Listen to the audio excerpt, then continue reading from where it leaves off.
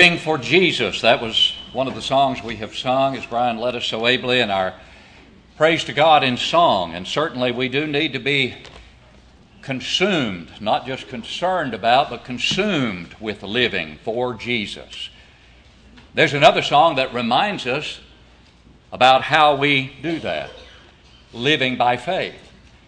To live for Jesus, we must live by faith. And that great old hymn begins, I care not today what the morrow may bring, if shadow or sunshine or rain. The Lord, I know, ruleth o'er everything, and all of my worry is vain. And then that great chorus, living by faith in Jesus above, trusting, confiding in His great love. From all harm safe in His sheltering arm, I'm living by faith and feel no alarm. The tragedy is that there are myriads of people today who might sing that song with confidence and affirm as they do that they are living by faith and they do not feel alarm.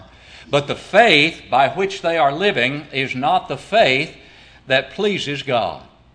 And that statement clearly indicates to us that not all faith pleases God, that not all faith is worthwhile.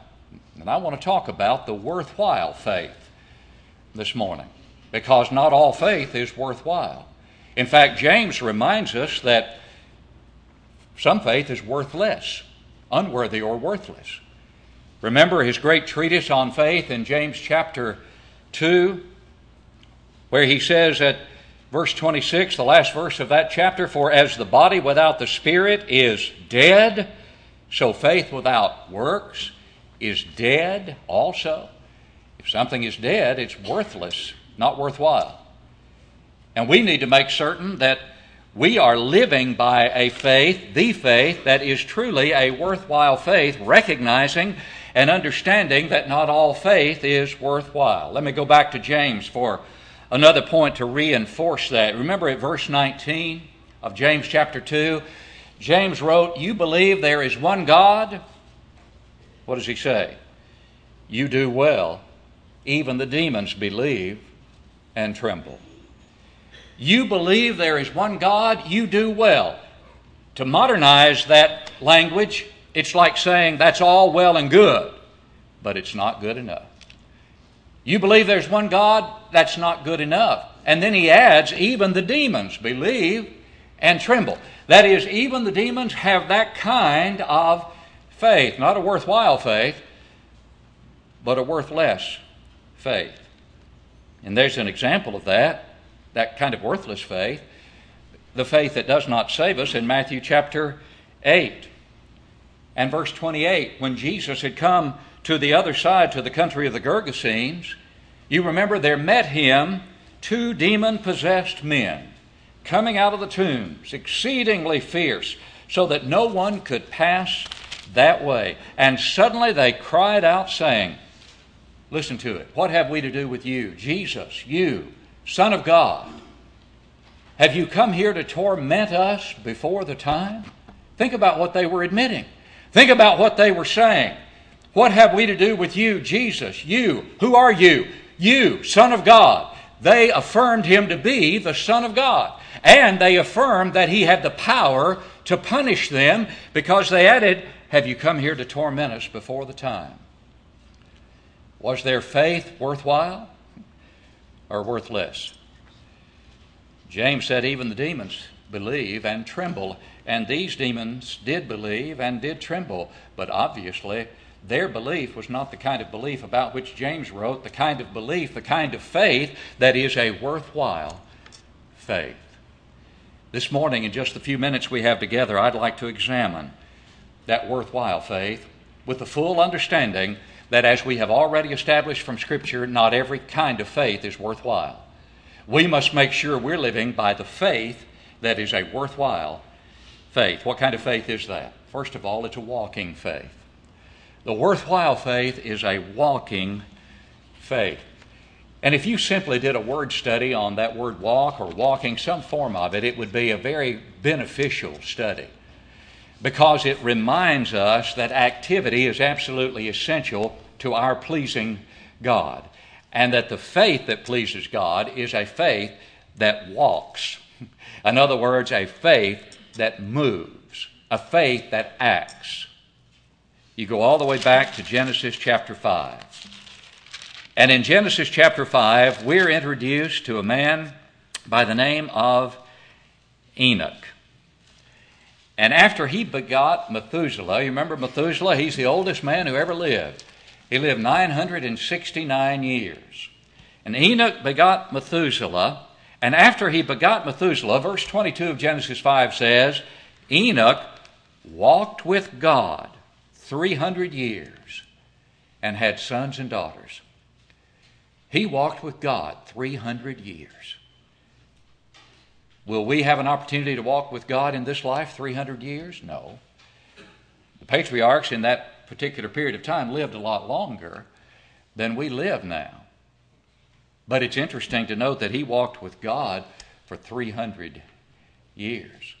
Can we walk with God for 90 if we're blessed to live that long, or even 100 if we're blessed to live 100? Can we walk with God for 90 or 80 or 70? How long can we walk with God? And what does it mean to walk with God? What does it mean to walk with God? Well, verse 24, 2 verses later, and Enoch walked with God. He reiterates that, Moses does, as he writes by inspiration, and then he says, and he was not, for God took him. Enoch, one of two men in Scripture, Elijah being the other, who never saw death, but was translated, as was mentioned here. Enoch walked with God, and he was not, for God took him. But what does it mean to walk with God?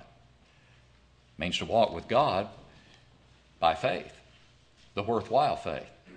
Go with me to Hebrews chapter 11, that great hall of fame of the heroes of the faith, as it is often called, or words closely akin to that. In Hebrews chapter 11 and verse 5, Enoch is mentioned to us again.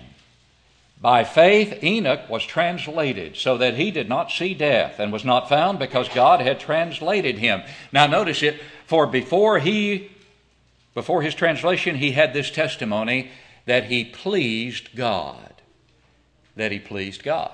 Now, Genesis 5, those two verses we looked at there in Genesis 5, verse 22 and verse 24 tell us that he walked with God. Hebrews 11:5 says he pleased God. So therefore, we clearly know that walking with God is pleasing to God. But what does walking with God involve? Verse 6 of Hebrews 11 tells us, but without faith it is impossible to please him.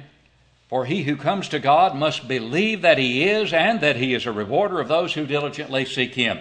And lest we should erroneously conclude that all we have to do is believe that God is, and that he rewards those who seek him by their lips rather than by their lives, let us remember the context in which that statement is made. It's about a man who what? Didn't give lip service to God, but a man who walked with God for 300 years. Therefore, his faith was a worthwhile faith, because it was a walking faith. You turn over one chapter to Genesis chapter 6, and there you're introduced to the second man of whom it is said that he walked with God. That's Noah. You remember verse 8 of chapter 6, but Noah found grace in the eyes of the Lord. You know how many people that are living today who believe we're saved by grace alone? A great many, obviously. You know how many more are living today who believe we're saved by grace through faith alone? Even more, obviously. And yet we've already established that Enoch was saved by a worthwhile faith manifested in his 300-year walk with God, and beyond that, after he had Enoch, after he had Methuselah, he walked with God 300 more years. That was not the length of his life.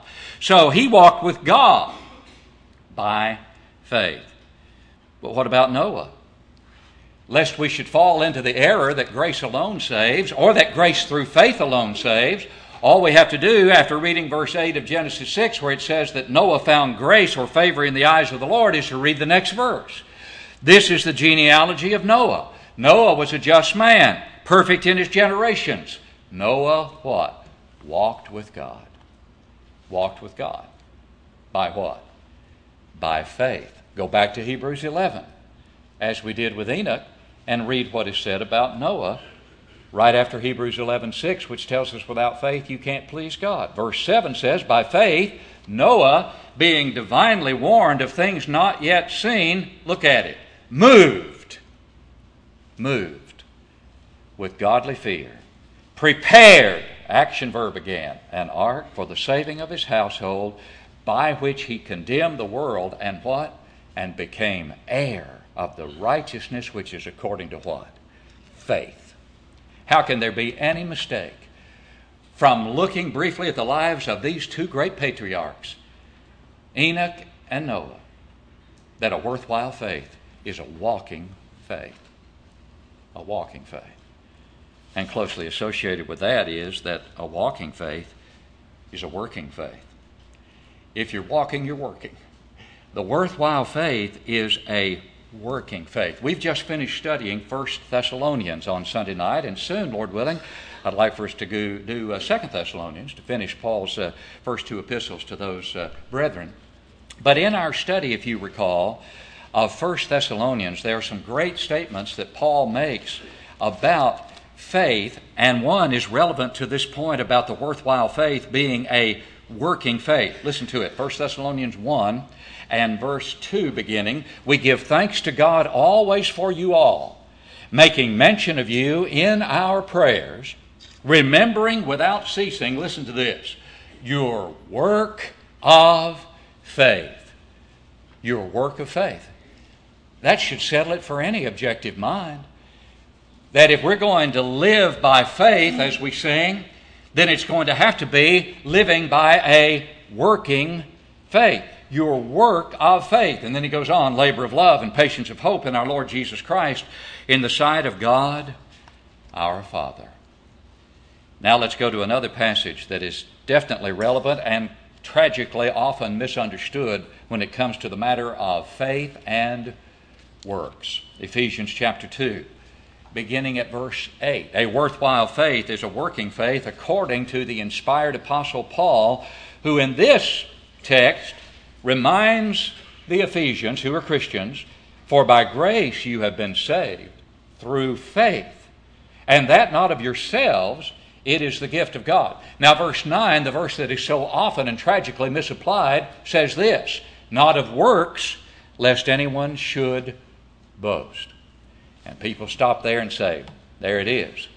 I'm living by a faith, not by works. I'm living by faith, not by works. Well, I'm living by faith and not by works of a certain kind also, and I hope you are.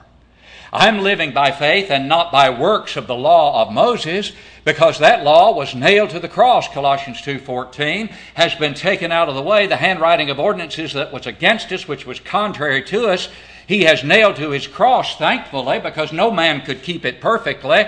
And it was designed to lead us to the better covenant and the better law, the law of liberty, the law of Christ, the New Testament, and it has done that, and we are there, and therefore we're not living by works of that law any longer. And we're also not living by works that we might devise by which we could boast about our salvation. And that's the very kind of work that Paul has in mind here, obviously, when he says, not of works, lest anyone should boast. In other words, he's talking about any kind of work that I could devise and that I could do, by which I could in effect say to God, now you've got to save me because I've worked it out myself and I have earned it. That's an impossibility. And that is all that Paul is affirming there, is that certain kinds of works are eliminated from a worthwhile faith. But is he saying that all works are eliminated from the faith that is worthwhile? No. And all one has to do, to be honest with this passage, is read one more verse in Ephesians 2, and that's verse 10. What does he say there? For we are his workmanship, created in Christ Jesus for good works. Think about that. Created in Christ Jesus for good works. What does created in Christ Jesus refer to? Refers to the day they became Christians. Refers to the day you became a Christian if you're a Christian this morning. The day you were created in Christ is the day that you obeyed the gospel of Christ. And that day you were created anew, born again, as the Scripture elsewhere affirms. Born again. Born of water and the Spirit. Born of water coming forth from the watery grave of baptism according to the teaching of the Holy Spirit through this Word. And your creation, you are a new creature in Christ, 2 Corinthians 5:17. Remember what Paul wrote there? If any man is in Christ, he is a what? He is a new creation. He is a new creation. Behold, all things have passed away, or old things have passed away. All things have become what? Have become new. Have become new. New creation. And so you are created in Christ Jesus when you became a Christian. That was your spiritual creation when you obeyed the gospel of Christ. Old things have passed away. Behold, all things have become new. New birth, born of water, baptism, and the Spirit, the teaching of the Spirit. And so you have been created. You've been created spiritually. For what purpose? Ephesians 2:10 says, for what? Good works. The very thing that the vast majority of those in the denominational world this morning deny is the very thing for which you were created spiritually. What a tragedy that is the case. That they work so hard to eliminate works from what the Scripture teaches. Created in Christ Jesus for good works, but here's the key. They're not yours. They're not yours. They're not works you came up with by which you've earned your salvation. They're not works of the law of Moses which could not save.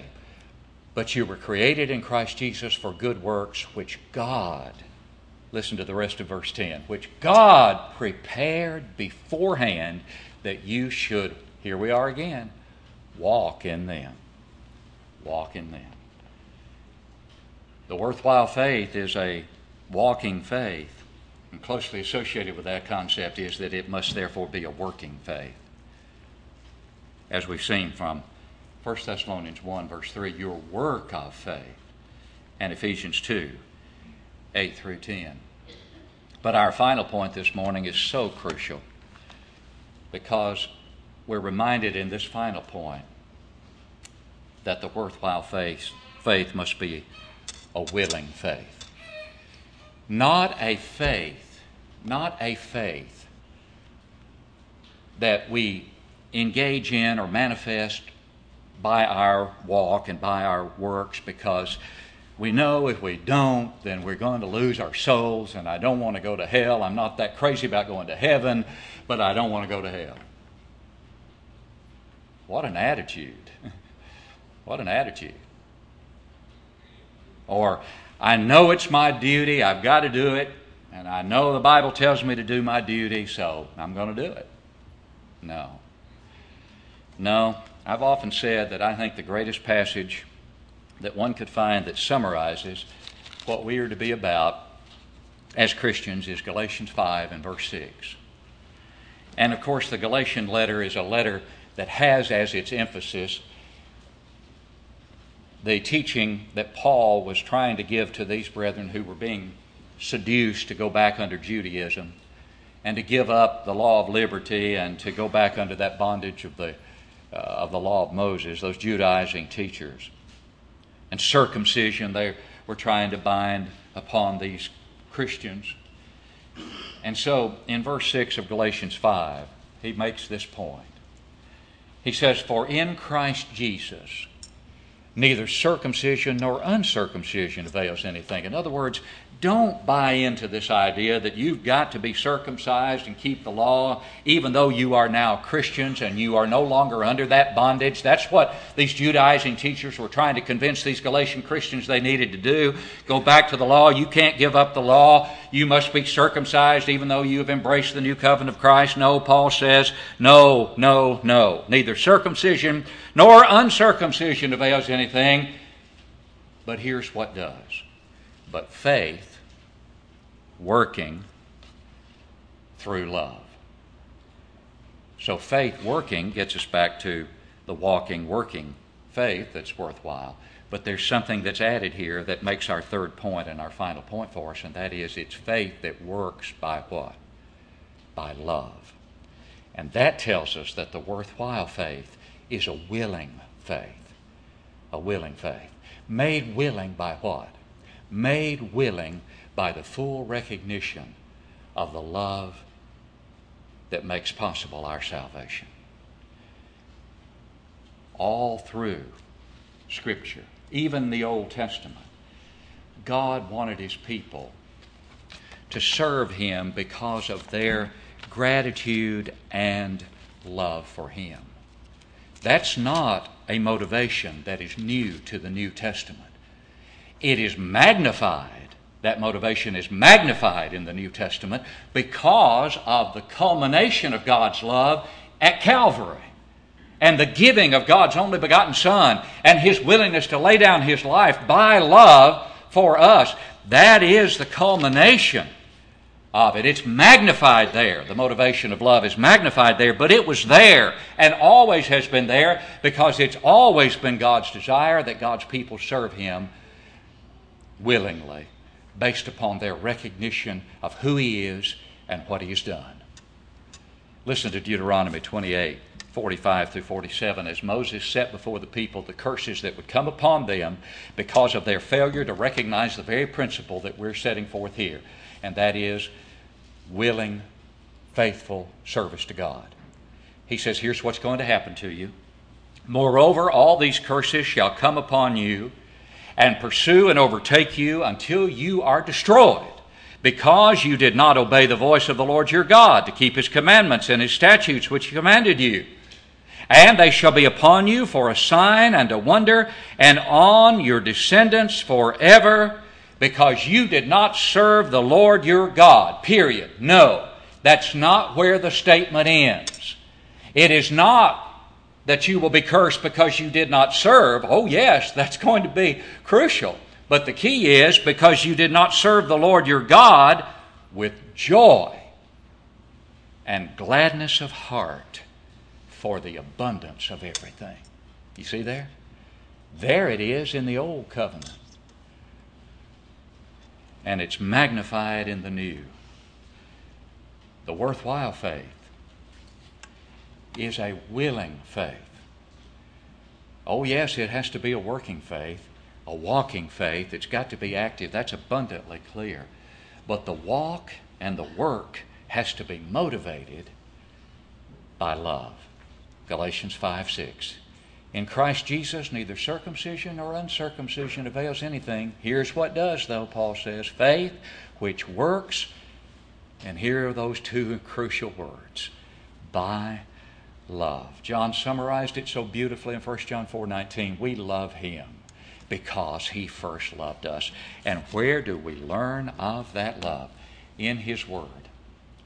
And the more we feed upon that Word, the more we learn of that love, the more we see the nature of God, even in the book of Hosea, as we talked about this morning in the auditorium class. The love of God, the compassion of God, the mercy of God. Yes, you've abandoned me. Yes, you've gone into idolatry. But if you'll turn to me, I will forgive because I love you. How can I cast you off? How can I give you up? It's that kind of love that caused the one who was equal with God to empty himself and to come to this earth and to live, and yes, then to die the most excruciatingly painful and shameful death of his day for you and for me. What kind of response will that evoke from me? What kind of faith will I live by? It won't be faith alone, as James says. It'll be faith accompanied by works, a walking faith, a working faith, but most importantly, a willing faith. That's the worthwhile faith. Is that the faith that you manifest today? You certainly cannot say that if you have not allowed that faith to move you forward to repent. That is, to change your mind about where you are and to determine to change where you are.